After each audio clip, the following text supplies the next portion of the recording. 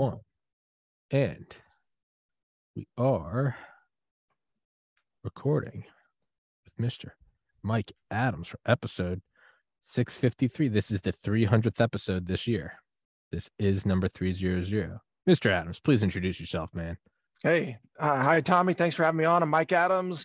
I'm the founder of Brighteon.com, the free speech video platform.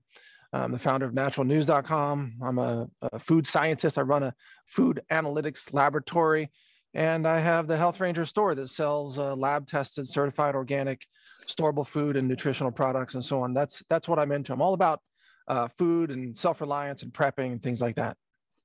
So I've had people telling me to get on Brighteon for some time, and I've been, it started just on YouTube, and people are like, hey, you got to get off YouTube, you got to get on. So I think the first one I got on was BitChute, and then Rumble, and then finally I started to understand, like, this is just an ongoing process of, like, whenever you find a new platform, back up all your stuff there and go there. And getting on Brighteon, I finally had someone personally recommend it on the podcast, so I was like, all right. And it was a video of yours I was actually watching last week, and I texted you about that. And it was you talking about how you have to play ball in order to get on the App Store or get on the Google Store. And well, just to be clear, we're not on the App Store, so yeah, we're not playing ball with the censors. But yeah, you're correct about some platforms. Yeah. And for me, and I've said it before, and it's I love Rumble. It's been nothing but great to me. In a little over a year, I've amassed 12,000 subscribers on there, but I'm also an OCD guy. As you know, this is a one-man operation, and I keep an Excel spreadsheet starting on December 12th, 2019, when I started the podcast, across about 52 columns. It grows every month, but really it's about, right now, it's around 52 columns. Entries for every day of the year, maybe excluding like Christmas. Views, total views, audience retention, total watch time, averages, blah, blah, blah, any metric I can find. And what I noticed on Rumble was, a ton of growth. I had on my biggest episode yet with Dr. Desmet, Dr. Malone, and Dr. McCullough. That was the first episode of this year, 653 on January 4th. And that's my most viewed episode. It's got 750,000 views, and it brought my subscribers from like 1,000 to 6,000. Sick, loved it, total endorphin high. And then I tracked my average views, my total views divided by whatever number of episodes. And it went from like 100 to 150 from last year to, it's been pretty much coasting between 3,500 and 5,000 a day this entire year, and consistent, not for a week, not for 2 weeks, for well over 200 days in a row. On August 1st, it went down to about 500 a day. Wow. And that was so. And there's two things to look at. And since that day, I've added about 30% more subscribers, and it still won't go over 500. And you're talking about on Rumble alone? Okay. On Rumble. And this, and mind you, as an OCD guy, this didn't happen on BitChute, Spotify, or Odyssey. Relatively, there was no change. So two things happened. It's either because that's the day I interviewed Greg Phillips about his work on 2,000 Mules and election integrity, which is one of the reasons why I got banned from YouTube. And if it's not that, it's the day that they had a little banner across the top of the website that said, we are now listed on NASDAQ or whatever. And we're seeing with Elon and Twitter in court how you have to show how much these views and interactions are organic and how much of it is bots, because this could be fraud. So there's really one of two options, or perhaps I'll admit maybe there's a third I don't know about, and I might have to eat some humble pie. But it's either a form of shadow banning for discussing wrongthink, or they were pulling in users and enticing them to Rumble with artificially inflated views. And now that they are going on a stock market, knowing that, this could be fraud, they've greatly reduced it. And I know I'm putting you in an odd spot because they are a kind of fellow YouTube alternative, and I don't want you to feel like you have to be put in some place to cast a shadow on them or speak to. Oh no, don't worry. You can't put me in an uncomfortable spot at all. Don't have no fear. My man. All right. So those are my thoughts on Rumble. It's one or the other. It's wrongthink, or it's a company that is evading fraud. Both of them are not two comforting for me to go build my quote unquote my foundation for my company there. Okay. So you want me to just kind of respond to that and give you my Whatever thoughts? you want, man. Or we can just talk about some completely, just be like unrelated. Talk about So slippers. I don't care. let me be clear about a couple of things. I've seen this pattern over and over again throughout a lot of tech companies when they go public, such as Pinterest. Let's talk about Pinterest for a second. There was a time when Pinterest started saying, well, you can't post any photos or any content about vaccines.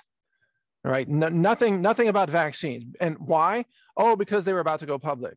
And suddenly they were worried about investors, and they wanted the investors to feel comfortable with the content that was on there. And this happened, I've seen it on multiple tech platforms over all the years, that when they have to start pleasing investors because the price of the stock is considered the value of the company, in almost every case that I've seen, and I'm not accusing Rumble of doing this, sure. I'm giving you a pattern. In almost every case that I've seen, these corporations, they choose money over principles. So profit over principle. And they will throw their free speech users under the bus time and time again in order to make more money and be in favor with the Wall Street class. Now, notably, by the way, Gab is not doing this. Gab is always holding the line. And Andrew Torba should be, applauded for holding the line on his principles of not giving in. Now, I put out a podcast recently talking about Rumble and BitChute and not accusing them of anything at all, by the way. I'm glad they exist. I welcome, the ecosystem of more platforms. And, I'm the founder of Brighteon. So, but I don't even consider them competitors. I just say, hey, look, I mean, the more the merrier, right? Yeah, we can all speak freely. Absolutely. But I pointed out that how is it that Rumble has apps with the Apple Store, the iPhone Store, and also approved by Google in the Google Play Store? And because I happen to know, because our apps are denied by both of those tech giants, because they say, well, you have to engage in all the following forms of censorship before we will allow your app to come on. And well, what is all that censorship? Well, Apple told us we can't criticize Satanism, for one thing, by the way. That was very clear. It was incredible, the back and forth with the Apple engineers. And they would say, well, you can't have this. And they would say, well, okay, what if we take that off? Just, theoretically. Then they would find something else. Oh, you can't criticize abortion, they would say. And then it just on and on and on. You can't say anything bad about this and that, and blah, blah, blah. So I know that the rules at Apple and also with Google Android is that they will not allow you to have an app unless you agree to their censorship. So that raises a question in my mind as a logical question, and I would pose this question publicly to Rumble. How is it that you have apps when the only way those apps will be allowed is if you agree to censor your users on these so-called sensitive subjects? Have you made a deal with Google and Apple in order to appease your investors? And are you planning on, or are you now censoring people whose speech is not, let's say, appreciated by the leftists who are running the tech giants? So that's my entire position on it, Tommy. I know that I've had investors come to me and offer, many tens of millions of dollars and things like that, because they wanted to control the platform. And that's a route that people can take. And, it's a free market system, right? So if you agree to take money, they'll make you wealthy overnight. And here, you can have all this money, and then we're going to take your platform and we're going to build it up. It's going to be bigger. It's going to be more competitive. And then there's going to be a board of directors. The board of directors is the great screw job in all of this, which is these people telling you that, oh, you can't stick to your principles because we have investors to please, you see. Yeah. Right. So I said, no, thank you, walked away. And we are, by the way, we're about to roll out 10 major new features that we've been working on for over a year because we're self-funded. We don't have as many features as Rumble or BitChute or others. It's okay. But we have our principles. We don't shadow ban anybody. We don't ban speech. People can say almost anything they want. Obviously not illegal, stalking, threatening, I'm going to kill you type of videos, stuff like violence, that. Child pornography. Yeah. Like, how to build bombs. The constitutional rules. Yeah. Yeah, right. Like we abide by, the rule of law. The law of land. Right. But aside from that, we don't censor people. And we're just slowly, meticulously building a platform for people who really care about being true to the freedom to speak. And by the way, Tommy, every person that subscribes to your channel on Brighteon, when they log into Brighteon, their homepage, they will always see your latest video if they are subscribed to your channel. It's not an algorithm. It's not like a percent chance. It's 100% chance they're going to see your video if they subscribe to your channel, which is the way it should be, because we don't believe in shadow banning. So that's a little insight into our philosophy. And for anybody wondering, I don't receive a dime from Brighteon. I don't.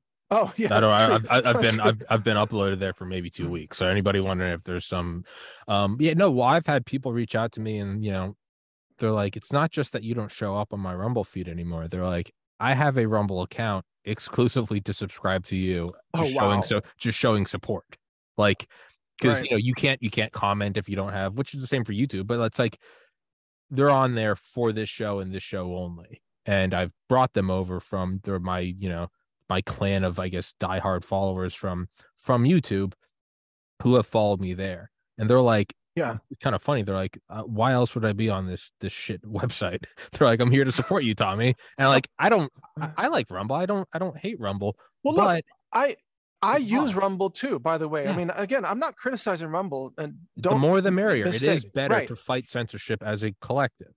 Yeah, totally. And the fact that Rumble has all this investment money, it does mean that they can build more features more quickly. They do some really impressive things on the tech side, no question about it.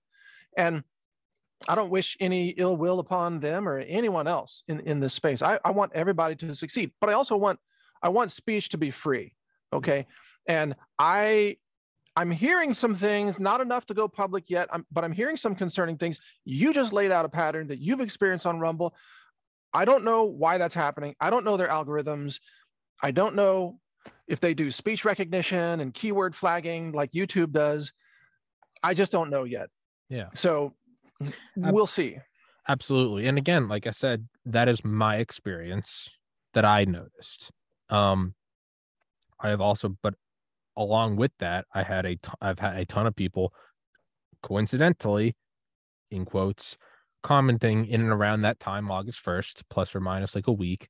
Hey, dude, you're not listed on my Rumble anymore. And by the way, I'm only on this website subscribed to you. I don't see you anymore. Or I'm auto unsubbed from you, which is the beginning. That's a YouTube trick. They auto unsubscribe people all the time. And so on one hand, it's like, don't let perfection prevent progress. Like, I do understand that there are growing pains along the way. That being said,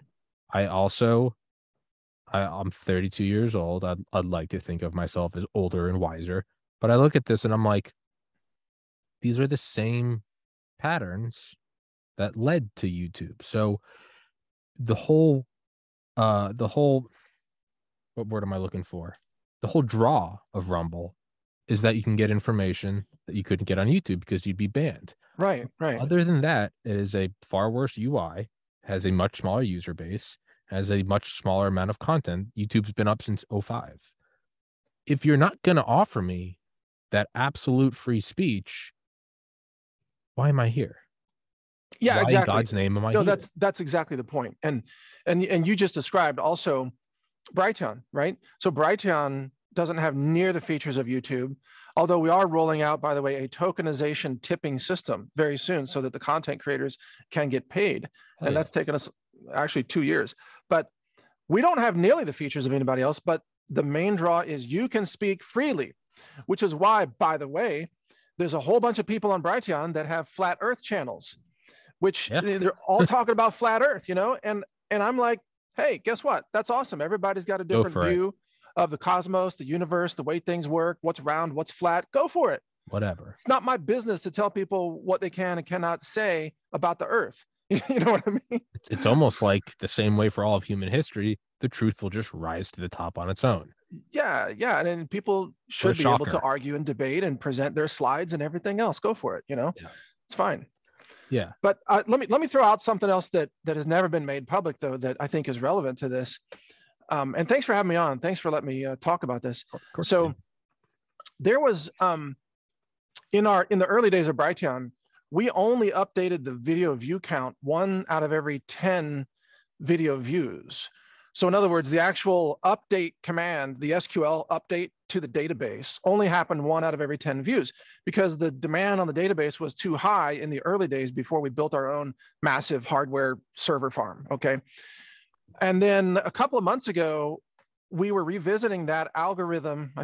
It was like 1 out of 10. Okay. And we decided to just hit it every view. So every view, there's an update that goes to the database. Okay. So, I mean, now, even though before it was 1 out of 10, but it would increase it by 10. It was still the right number. It was just like there would be 9 views before it would count, plus 10. Okay. So, excuse me.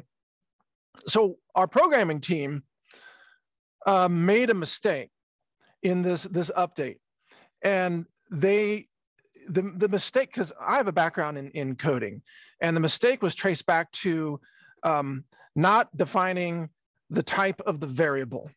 So there were integers that were supposed to get added together, but someone mistyped or forgot to type one of the variables, and it ended up being interpreted as a string instead of an integer. And for whatever reason, there was a new program on the team, and they failed to process this through the staging testing area, and they pushed this one change live, which is a big no-no. And I jumped all over this guy, by the way, because it's like, are you out of your mind? You don't push features live, whatever, and it caused a crazy explosion in the apparent view counts, where some people's videos that had like 5,000 views, suddenly they showed 50,000 or 500,000 views, like overnight, boom. And it was wrong. And so we put up a notice that said, the view counts are screwed up. We apologize. We're working on it. I went back to my team, you got to fix this. You got to trace back. You got to undo all this. And it took them about 18 hours to solve this. And then the view counts got corrected back down. Now, we did hear from a few users who only logged in when the view counts were really high, right? And then they saw the view counts got deprecated or reduced, and they said, "Oh my God, Brighteon took away all our views." And actually, it was just a correction. So I do know that sometimes those things happen. Sure. That happened to us, and we apologize, and it drives me nuts that even happened, but it does happen. Yeah, no, and that's something. Well, and so that's one of the first things I thought was like, before I go to like battle positions, I'm like, as a biology major, I remember thinking, I was telling myself, I was like, hey, I was like, Tommy, like, put down the flamethrower. Like, it might not be war. Something might have happened that I just don't understand. Right. True. My only problem is that really from January 4th forward, my big episode with Malone, Desmond, and McCullough that, increased my subscriber count 700% in one day, every day for well over 200 days, January, February, March, April, May, June, all of July. It never fell below. There was never a day that I got less than 3,000 views. And most days it was over 5,000. Well, that would indicate that you have, your audience is checking back daily, and should persist and grow until it hit a wall on August 1st, down to 500. And that's when I was at like 9,000 subscribers. Now I'm at 12,500, and it still hasn't gone over 500. Also, then trying to give them the benefit of the doubt. Let's walk this out. Maybe this is something that happened across the entire website. Okay. I have a problem with if it happened across the entire website like it did with Brighteon. Okay, a coding error. But I do have a problem with why was that up for 9 months? And that's far too coincidental for a new platform to be enticing users to come over from YouTube to make that quest to the new world. It's far too enticing that you show a channel on YouTube that maybe is only getting 10 views per video. All of a sudden go, well, you're getting 1,000 per video. And you're now all of a sudden you're getting padding the views to maybe it's a hot girl flirting with the nerds because the nerds getting her an A on the homework. And now you're over there, and the very day a banner goes ahead that says we are now on NASDAQ, it all drops because I don't know, that might be wow. So that, who knows, I might have a tinfoil hat on. I don't know, but it's that or it's censorship. So which is it? Or there's a third, and that's just incompetence. Make a note of it. But as far as I'm concerned, it's been 2 months. I can't get a response from anyone. I'm still putting out videos more than one a day. My subscriber count has gone up by 30% since August. And I'm still doing this with huge guests. Yeah, true. You get a lot of great guests. Thank you. What has happened? So that to me is, I can either keep spending time on this and going, is it censorship or is it fraud? Well, eventually I do hit a point and goes, I can tell you what it is. It's something I don't give a shit about. I'm not going to waste any more time with it. I'm going to go somewhere else. I'm always going to upload to Rumble, just like I'll always upload to BitChute and Odyssey and Spotify. But that is what's indirectly, I guess, led to this podcast. Is I'm not doing that. I'm in this for the long haul. And I mean, what a fascinating journey to bring us together and to have this conversation, because I bet a lot of content creators are in the same boat that you are, and they're wondering, like, what's going on, what's happening with the views, but look, you and I get to talk. I mean, I'm in touch with the R&D team. We can talk tech. I can answer questions. I can tell you how our platform works. And the only complaint that we get is not that views are padded, just that there's just not enough views, because people are used to YouTube level views, which, by the way, a lot of YouTube views, it's transient. It's people who don't give a crap. They're just clicking around. So what I tell people is, look, our views on Brighteon, that's real. Okay, it's going to be a lot lower than what you saw on YouTube, but these views count. These are people who are engaged. These are people who are here because they want to be here. They want to hear free speech. They want to hear alternative news and so on, or even alternative theories about everything. So these views are like 10 to 1, maybe more important than views on YouTube. And so people do well on Brighteon just because the views count more. It's an interesting dynamic. Yeah, I always joke about, I'm like, I have been on BitChute for 3 years. I'm like, I only have 700 subscribers there, but I always joke, I'm like, those 700, it's was it Alexander the Great? There's some quote where it's 1 volunteer is worth 20 conscripts. I'm like, I'm like, those 700, exactly. I'm like, those are 700. Those are not bots. Those are not sympathy. I'm like, that I got an army. That's a real 700. So true. Yeah. So I guess just to play devil's advocate, because that's one thing, if anybody that watches this podcast knows, I just, for the sake of keeping my mind limber, I always have to play all sides.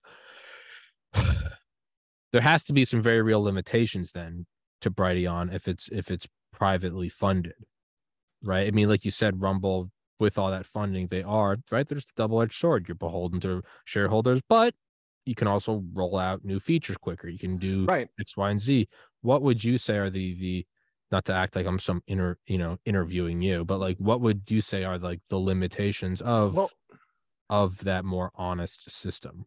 Yeah, but you are interviewing me. And I realized that as I said it. I'm like, I'm happy to literally a podcast. It's 953 interview. Tommy, what the fuck do you think you've been doing for 3 years? Not to act like an interviewer on a podcast. No, but that's what this is. All right. So two things.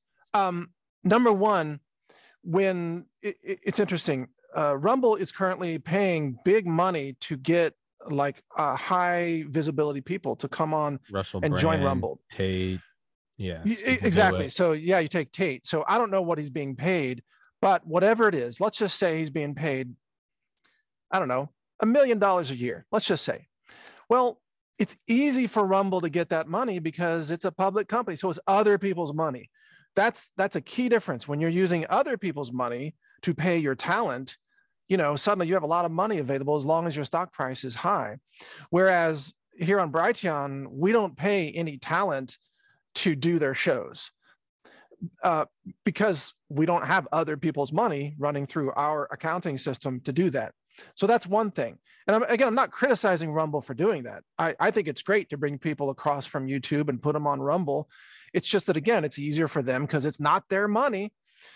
Secondly, they can fund a lot more R&D. So their R&D budget, I'm just guessing, could easily be between $25 and $50 million a year, easily. Our R&D budget is probably between $2 and $3 million a year. And that's not insignificant, by the way. No. I mean, no, it's still a ton of money if you're a small private company. And it just shows, we're really dedicated to free speech. We've spent millions upon millions of dollars to build this platform and let everybody use it for free. But we don't have the big budgets. And the other thing, that when you're a public company, you are able to attract talent by offering them stock options in lieu of actual payment. So if you're any kind of public company, if you're Rumble, you can go out, you can recruit top level engineers, and you can say, okay, here, I'll pay you $250K a year, which, by the way, is a kind of salary for top level, sysadmin or top level engineers at the top. I'm not saying all the lower guys, but somebody can make 250. And we, Rumble, will throw in, boom, stock options that could mean that you're actually getting $500,000 a year. They can always entice people with the stock options. And then they can lock that employee in with the options where you can't sell these. You're not fully vested until 5 years down the road. So they can lock them in. You have gold handcuffs. Exactly. Whereas what we have to do as a private company, not publicly traded, we have to just pay market rates. Boom, that's it. Okay, so yeah, we have to pay some engineers $100 an hour, some more. I mean, engineering is not a cheap thing these days. Believe me, it's crazy expensive. And half the problem is Mark Zuckerberg hired everybody to build that monstrosity known as Meta. That is a joke, but he sucked up like 50,000 engineers around the world and paid them insane amounts of money, creating a shortage in engineering, by the way.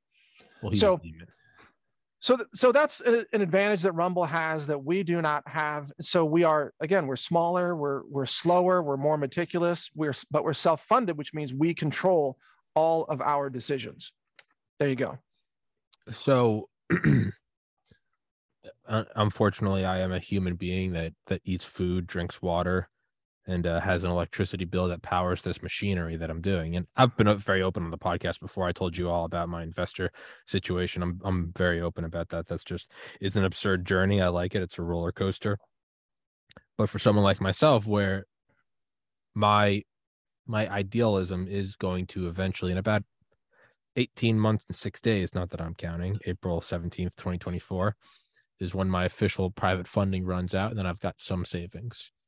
And, like I've said before, if I don't make it by then, I'll just go get a job and do the podcast in the evening. I got into medical school. That was harder than this. So I could do that. I'll do the podcast. Yeah. That being said, is I also have, much like the idyllic college kid that's like, we should all just, love each other and have a communist society. And then you graduate and you go, man, fuck this shit. I want the salary. Give me that money, right? You have that reality check. I'm also very aware that there is a reality check to my free speech absolutism. And I'm not too dissuaded by that, because I look at someone like Rogan and I'm like, so the richest podcaster in the world is the guy who can still say whatever he wants. So I think I'm in good company. Stubbornness in the past has yielded great things. In the United States, World War II, what do they call it? Unconditional surrender. There was no, well, maybe you get to do this. No, it was absolute victory or nothing. So I also don't really feel too dissuaded to go for absolute victory. Can I chime in on this, Tommy? Absolutely. Because I look at a lot of talent. I was interviewing a guy today on InfoWars, John Wadsworth, known as New Patriot, brand new guy on just on Brighteon only, and he's a rock star. He's awesome. He's nailing it. I'm looking at talent all the time, and I think I have a pretty good sense of what ingredients are necessary for people to do well in podcasting and some of the business models that work for people. So is it okay if I share a couple of things with you? So number one, you've absolutely got what it takes to be a successful podcaster. Not only do you have the raw intelligence to ask really great questions. I've listened to several of your other interviews, including the one with Eben Alexander. Thank you for connecting me to him. Absolutely. Secondly, you get the most amazing guests ever, like the Russian bioweapons guy. Alabek, he was on last night. We shot the shit for an hour and a half. I'm telling you. So, like, if for some reason you ever don't want to do podcasting and want a job working in this area, you would be the world's best producer of podcasts. I think I would be. You would be. The third thing is that the revenue model that can work for you is sponsorship during the podcast, or what we call live reads. So instead of going to a platform where it's a revenue share, which is what YouTube often is, the most successful podcasters that I know who are actually earning a living off of it, and I mean a serious living. So Tim Dillon. the comedian, he makes like $250 a month. Yeah, I know people who are doing six figures a month, across alt platforms, by the way, not just on one platform, but alt platforms. And they are doing this by, number one, of course, being a very strong influencer with their own personality traits. That's one thing that has to come across very strongly, is your own personality, so that people know that it's you and they know what you stand for, what your principles are. But then secondly, there are live reads of sponsors that are consistent with your principles. So your sponsorship selection would be kind of small, but very, very effective, very much in line. And I'm in the same boat too. You know, I have sponsors that sponsor my podcast that offer things like satellite phones from emergency communications, US made survival knives that have a special steel alloy that I can talk about scientifically, things like that. But I think that you have what it takes, Tommy, to be very successful in this space with live reads of certain sponsors that are aligned with your mission.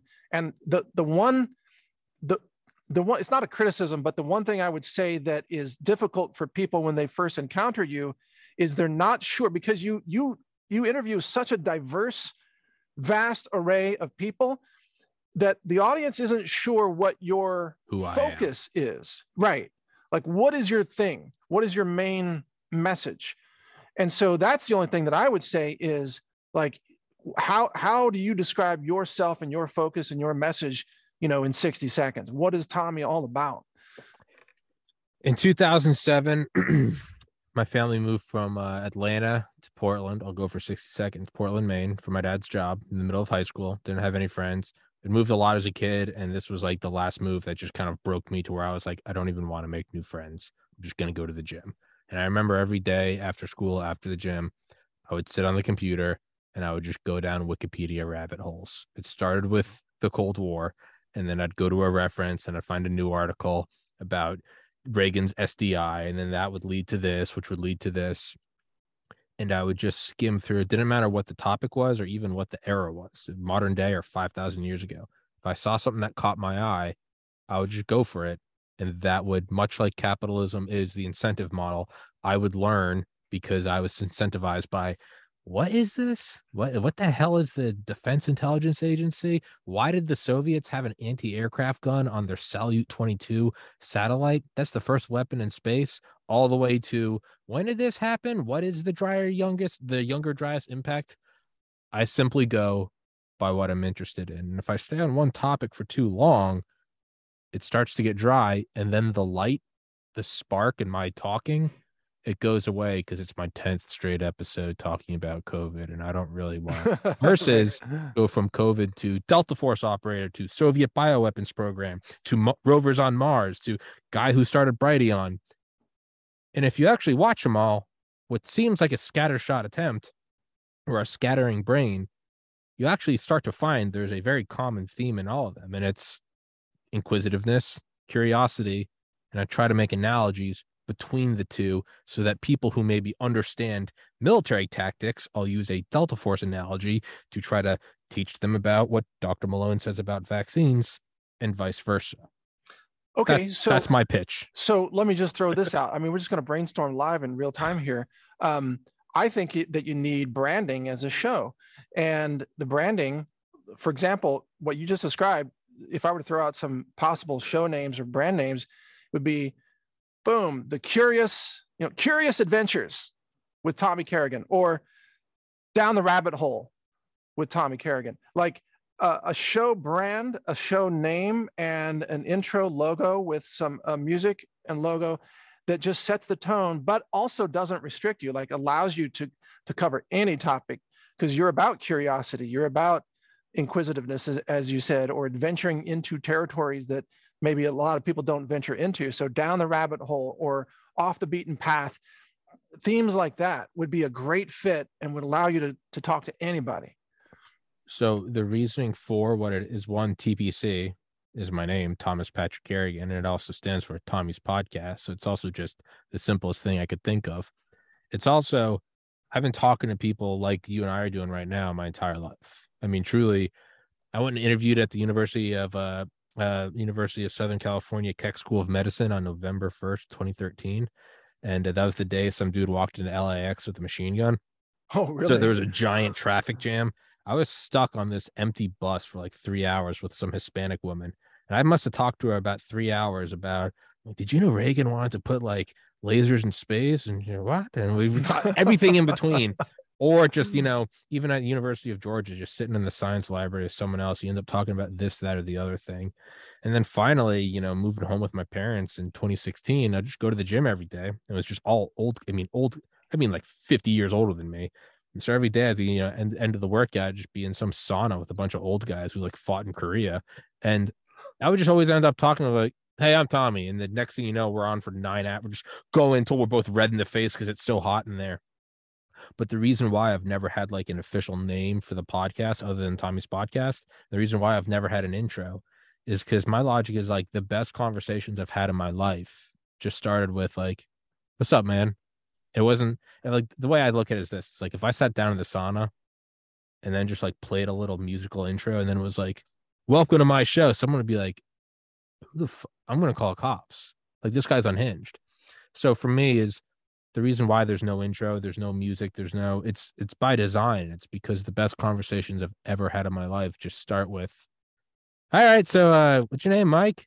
Yeah, man. So do you ever know about this? And then you're off to the races. So I get that a lot about how I need a name for it or a logo for it.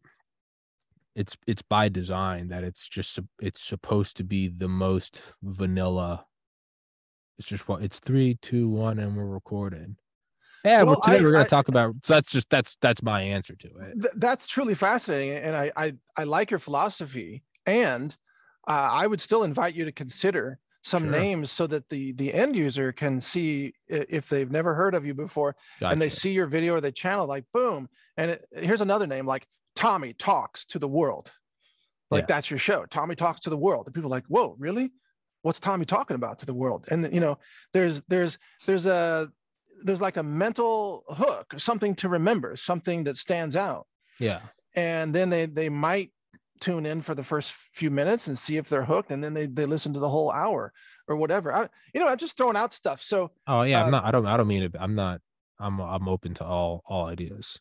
I think you've got the talent, you've got the production capabilities, you've got the intelligence to carry on these amazing conversations. And thank you.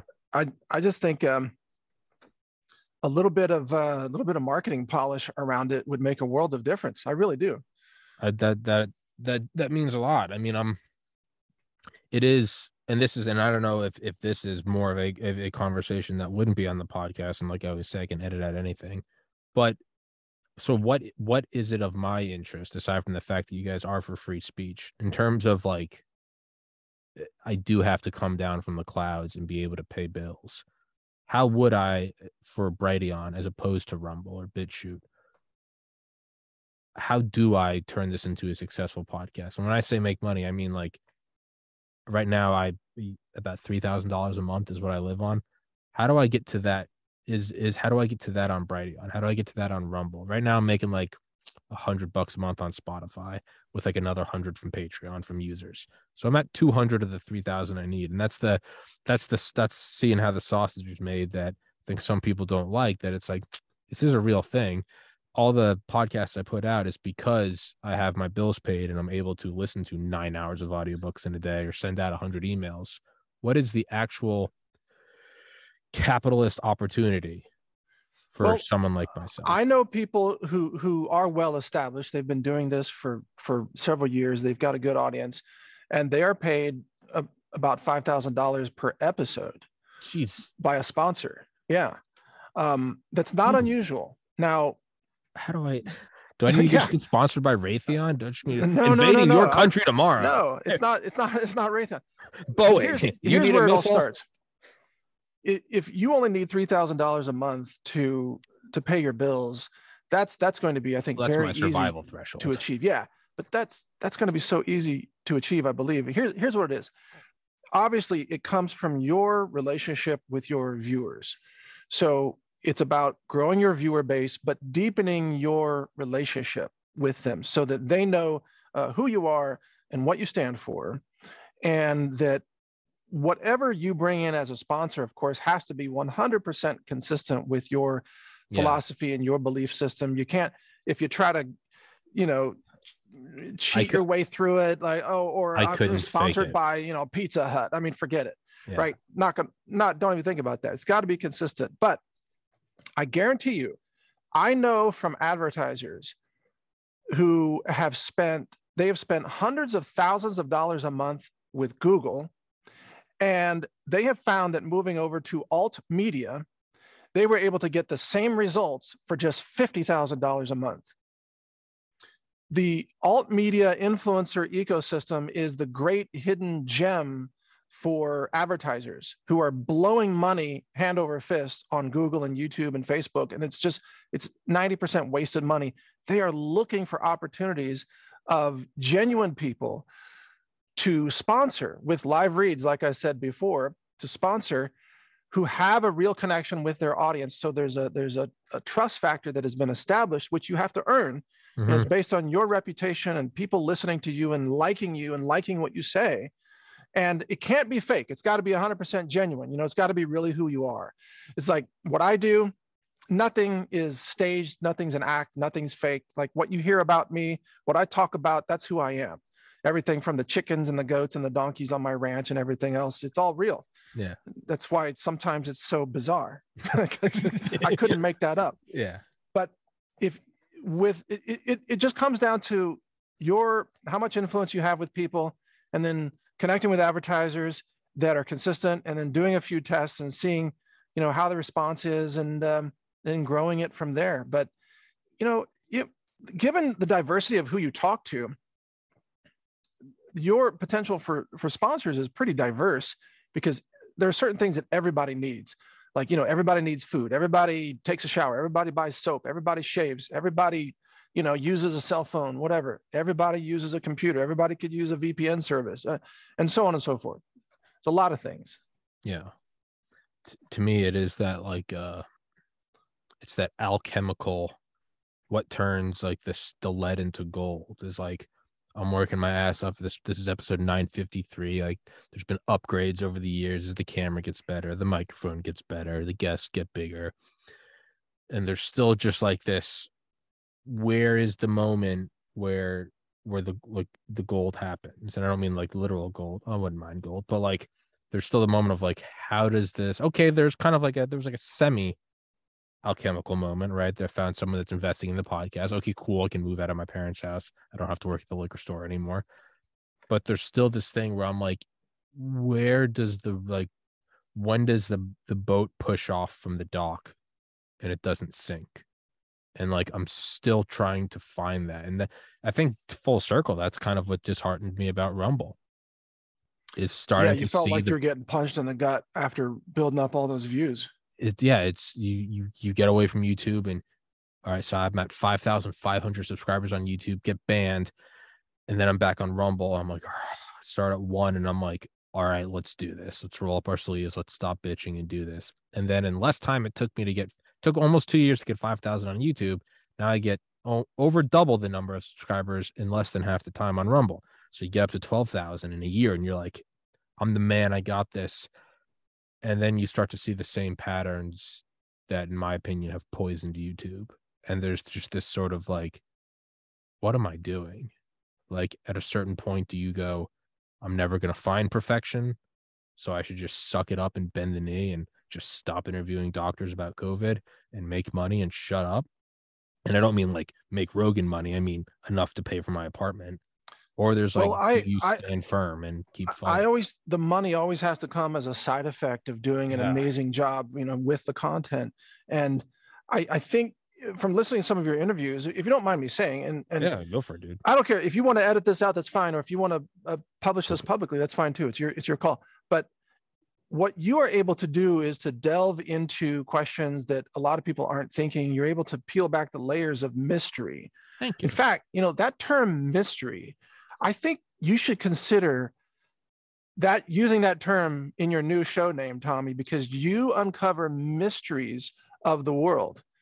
Thank you. Seriously, like Tommy's,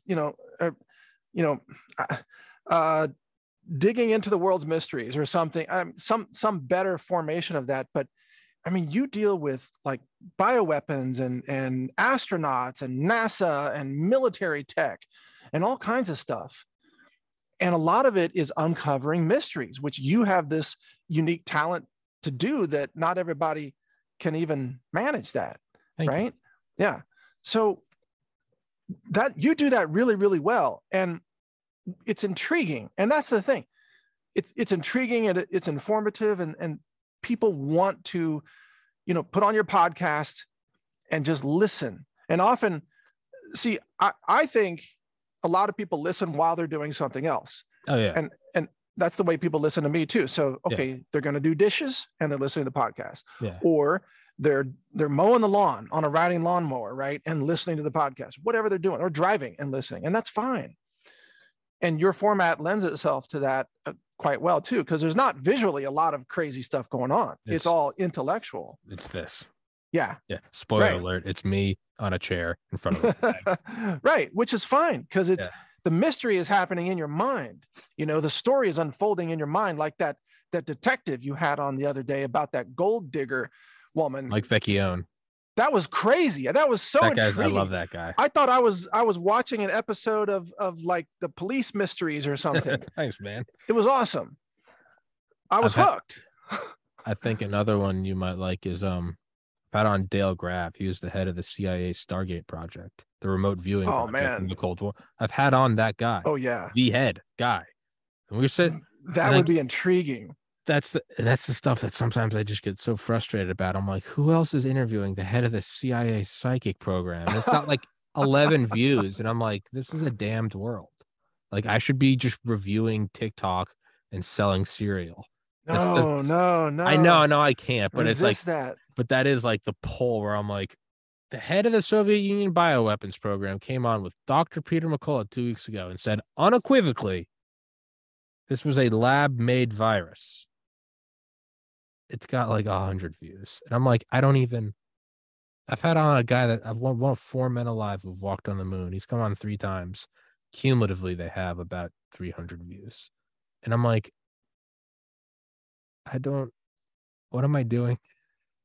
Well, I'm glad that you decided not to just cover pop culture, because I did see that episode of yours where you were a little bit distraught about that, and you were thinking. I was so angry. Anybody wondering? That's it was around April of this year. So April is the anniversary of when I lost my older brother to suicide 8 years ago. So April always just sucks. But it was that mixed with like just hating, and I put out an episode. It's like I will exclusively cover pop culture. I had people text me after that, or like, "You okay, bro?" Like, I couldn't tell if that was a funny I ended up taking a week off. I was so angry. But listen, I mean, if you were to just go cover pop culture and stuff that doesn't matter, you wouldn't be happy with yourself, because I'd hang myself. You love digging into the mysteries of the world, frankly, and that's to be applauded. And that's actually your ticket. And I'm serious.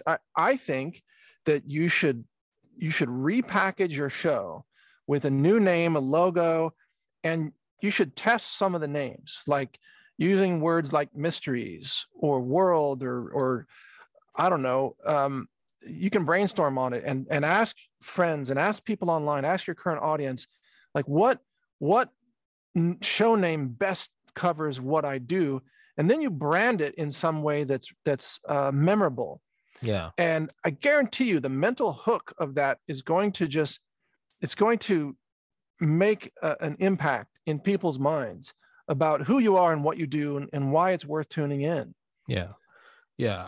It's my like the reason why I don't put stuff behind a paywall on Patreon is because people like Tim Dillon, who I love Tim Dillon, but he's a comedian. He makes like $220,000 a month on Patreon. I think he's the funniest guy alive. I'm like, that is successful. I'm like, that's very successful. But I'm like, what's more successful than him? It's Rogan, who puts nothing behind a pay. And as someone that grew up with LimeWire and Napster, I'm like, I know that there's no such thing as a paywall. If you really want it, you'll find it. My other logic is his is the biggest. He has on Elon Musk to Bernie Sanders to Dr. Malone. And his is just called Joe Rogan Experience. So there's also, I look at like the highest thing I could ever hope to attain. and it's just his name with another word on it. Yeah, but don't forget about all the years. I mean, Joe Rogan is a brand now. Well, no, he was a because brand before he even started. Yeah. Right. I mean, he had all those years in Hollywood and doing all the stuff. Oh yeah, that Fear he did. Factor, News Radio. Yeah, that was all. Fear That was Factor. before he even started. No, I'm exactly. Yeah, I know that as well. Again, yeah, the thing I'm less concerned with is the name or the logo, and it's more the guests, the content, the quality. Let me add this too. Sure. I don't want to get in trouble with Joe Rogan's people on this, but Joe Rogan tends to interview people who are more pop culture oriented. Mm-hmm. And rarely does he get into the really in-depth type of interviews that actually characterize what you do more frequently. Thank you. So, I mean, I know Joe Rogan has Peter McCullough on and folks like that, but his realm really is more pop culture, which naturally has a much larger audience because more people are going to be interested in pop culture than in things that actually matter. For example, there was a clip that went viral of Joe Rogan and somebody he had on just in the last day. And I saw it being shared everywhere. And I pulled up that clip and I'm like, are you kidding me? Like, me and Alex Jones talk like this every day for the last 3 years. I mean, there's nothing special in that clip. Yeah. Nothing. It was just because it was Joe Rogan. Yeah. People are like, dude, did you know he had on Dr. McCullough and Dr. Malone and now the White House is saying, and I'm like, I remember Dr. McCullough texting me and being like, I'm going on Joe Rogan next week. Yes. I remember Dr. Malone texting me. He's like, I'm going on Rogan tomorrow. Wish me luck. I'm like, they've been on here several times before. Totally. Like, Tommy, you should get those guests on. I'm like, I try not to get angry, but I'm like, he's never interviewed a guy that's walked on the moon. He's never interviewed Mike Durant, the Black Hawk Down pilot. He's never interviewed Ken Out. All these people who I got in touch with, so they are accessible. He's never Rob Manning, the head of NASA JPL, the guy who puts the rovers on Mars, came on here. Totally. What? Like, it is disillusioning sometimes. You're like, oh. Yeah, but I think your secret to long-term success is going to be being true to who you are. Yeah. No, you're right. Curious person about the world. And there is a whole universe of people that share that curiosity with you, and they want to uncover the mysteries of the world. And they want to follow you through these interviews and through asking these questions. And they don't want to hear about pop culture garbage because they know it doesn't matter in the end. You know, it's just about connecting with those. And again, a lot of that, I think, comes down to the packaging, the branding, the naming, because that is your sign over your shop. Sure. You know, that where people say, oh, I'm looking for a baker. Yeah. I'm looking for a bakery sign. Oh, there it is, bakery. And then they go in and buy bread. Well, they're looking for mysteries. You're not wrong.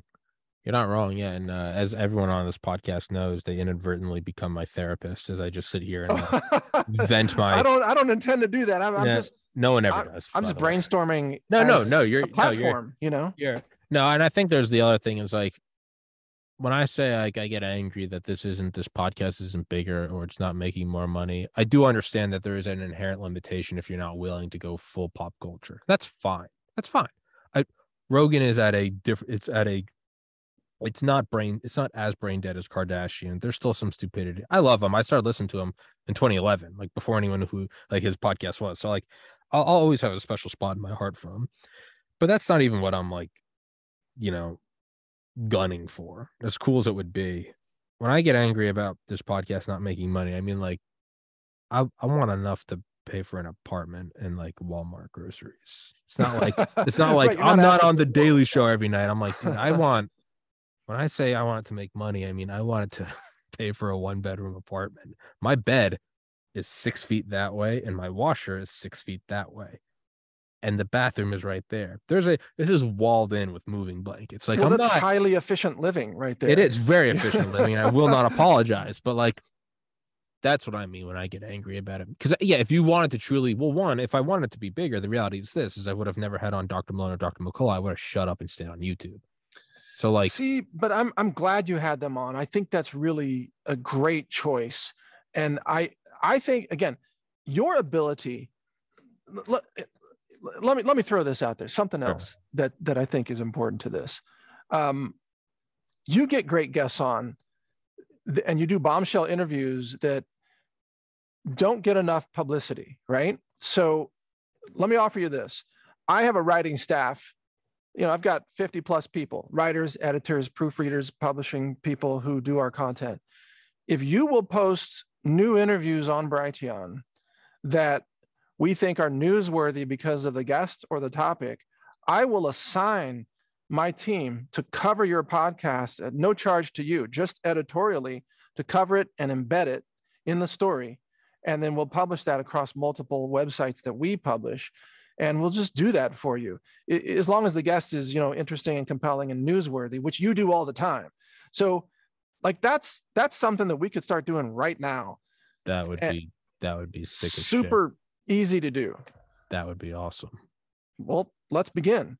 So this is episode 653. I just did an episode before this with Dr. Robert Malone, and I think it was one of my best ones. Okay. He and I went way out. We started with COVID. Very quickly, we went down JFK to the Federal Reserve, and then we were off to the races. Really? I think it was with Robert Malone? Wow. Oh yeah, no, yeah. If you can pry that guy out of the stencil of doctor. He'll go. He knows just as much about Smedley Butler as me. He'll go right down the rabbit hole of fiat currency and slavery and transhumanism. Like yeah. Okay, you send me the link to that one on your channel. I'll upload it to Brighteon. I'll push it to my editors and assign a story. I'll upload it to Brighteon. Well, I know, because I know I gotta let you go. I'll wrap this one up. I'll upload it to Brighteon, and I'll text that to you immediately. Cool. And this is kind of an open door policy too. Right. Anything that's newsworthy that you post on Brighteon, we'd love to cover it. And that's sure. Yeah, I would love it. I mean, clearly, I just started this podcast with my new crusade against Rumble, and everyone knows, like, dude, you just are getting your footing there. And I'm like, I don't give a shit. If there's not a strong foundation, it means nothing to me. It means nothing to me. So yeah, I'm 100% down to do this. Well, I would encourage you to continue to post on a Rumble and I will shoot an Odyssey and all these other places as well. I don't mean to imply that I'm not. Of course I am. I trust me. If YouTube still let me upload there, I'd be uploading there too. I'm not arrogant enough to burn my bridges. I'd still love to upload to YouTube. I've tried under alternative names. They find me and ban me. So that's funny. Yeah. Well, right. Did you know that the day I decided to build Brighteon was the day that YouTube permanently banned me? Oh, really? Yes. Well, there's your divine intervention. That was 2014. Wow. Okay. So you're an OG. I'm bitching about being banned in 2021. Yeah, Lord. I was banned before Alex Jones was banned. I was banned before anybody knew there was banning happening. You were banned a year before Trump announced his candidacy. Yeah. I was banned over Big Pharma. I was criticizing the drug companies and calling them out for their depopulation and mass murder of humanity before Trump, before any of that stuff. So I'm sitting here complaining, and you're like patting me on the head. You're like, I understand, Tommy. It's banning's bad. I didn't know that. Oh man, that's hardcore. I was banned from all the platforms just over Big Pharma. I used to do a cartoon series called Counterthink. I hired an artist, and I devised the like political cartoons. You can still see them out there if you just look for Counterthink cartoons. And I was doing that in 2006, 2007. And all those cartoons were so politically incorrect. It was like the cancer industry lining people up to kill them for profit and all kinds of stuff. It was totally uncensored stuff. And at that time, it was getting shared everywhere. Yeah. Now it'd be completely cut off. But I was kind of an early, I started doing what I was doing before the censorship kicked in, which allowed us to get a lot more eyeballs before everything, before the big crackdown. Yeah, I know I'm in good company. You go back and watch like Bill Hicks in like 93 screaming about censorship, and like he's been dead for almost 30 years, and I look back at him and I'm like, total legend. And like a legend doesn't bend the knee and goes, "Oh, shut up." No, as Bill Hicks says, I wore all black and started screaming at the crowds. Like it's just, I pulled the veil back from their poor eyes. And I look back at that and I'm like, short-term money or just be a fucking legend. And I'm like, dude, just be you. Like that is 100%. That is immortality. Be you. look, nobody remembers someone who sells out and just joins the pop culture brigade, because there's a million people like that. And who gives a crap? Oh, they're talking about their new Lamborghini on their podcast. So shallow, so pointless, doesn't even matter in the world. Dude, you are uncovering secrets, mysteries of the way the world works. You're helping people connect with a new understanding of the world that they never thought about. You're actually reshaping people's minds with some of your interviews. That matters, man. That is not just, oh, look at all these rings and jewelry and riches and cars and bitches Today and all I'm this other covering stuff. the new iPhone. Forget that. Today I've got to cover TikTok dances. No. So who cares, man? Dale Graff, come on here and tell me about how the CIA was using remote viewing to find ICBM silos in Savoordulsk, Russia. Like, I don't care what happens. And then that is fascinating. Yeah. I interviewed a guy who did all the initial coverage of Plum Island out of New York, where they did the bioweapons research for, that became Lyme's disease and other things, other bioweapons. And that dude, he was fascinating because he was I think he's like a lifelong Democrat, very much kind of left wing on his politics, but totally exposed Plum Island bioweapons. Oh yeah, no, it's great. the in search for the truth, you do find strange bedfellows. Dr. McCullough has been on here. Dr. McCullough describes himself as like a strong liberal. I've had on Dr. Aditi Bhargava, the head of mRNA research at UCSF, who campaigned for Joe Biden. And she's come on here and talked about how disgusted she was that she would make people feel lesser than because they're unvaccinated.